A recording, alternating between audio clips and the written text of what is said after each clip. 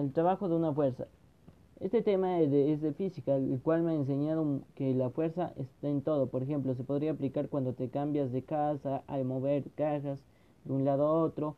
Todo se mueve con la fuerza. Por ejemplo, al mover o sacar un contenedor de basura o también al mover algo pesado, necesitas fuerza aplicada, lo que quiere decir que para que haya movimientos se necesita fuerza obligatoriamente. Algo que cabe de aclarar es que todo muestra que la fuerza también puede ser tomada como número o unidad. De hecho, creo que el trabajo de la fuerza es equivalente a la energía necesaria para desplazarlo. Eso quiere decir que mientras más energía usas sobre el objeto, más fuerza usas sobre el objeto. Entonces, todo muestra que todo hay fuerza.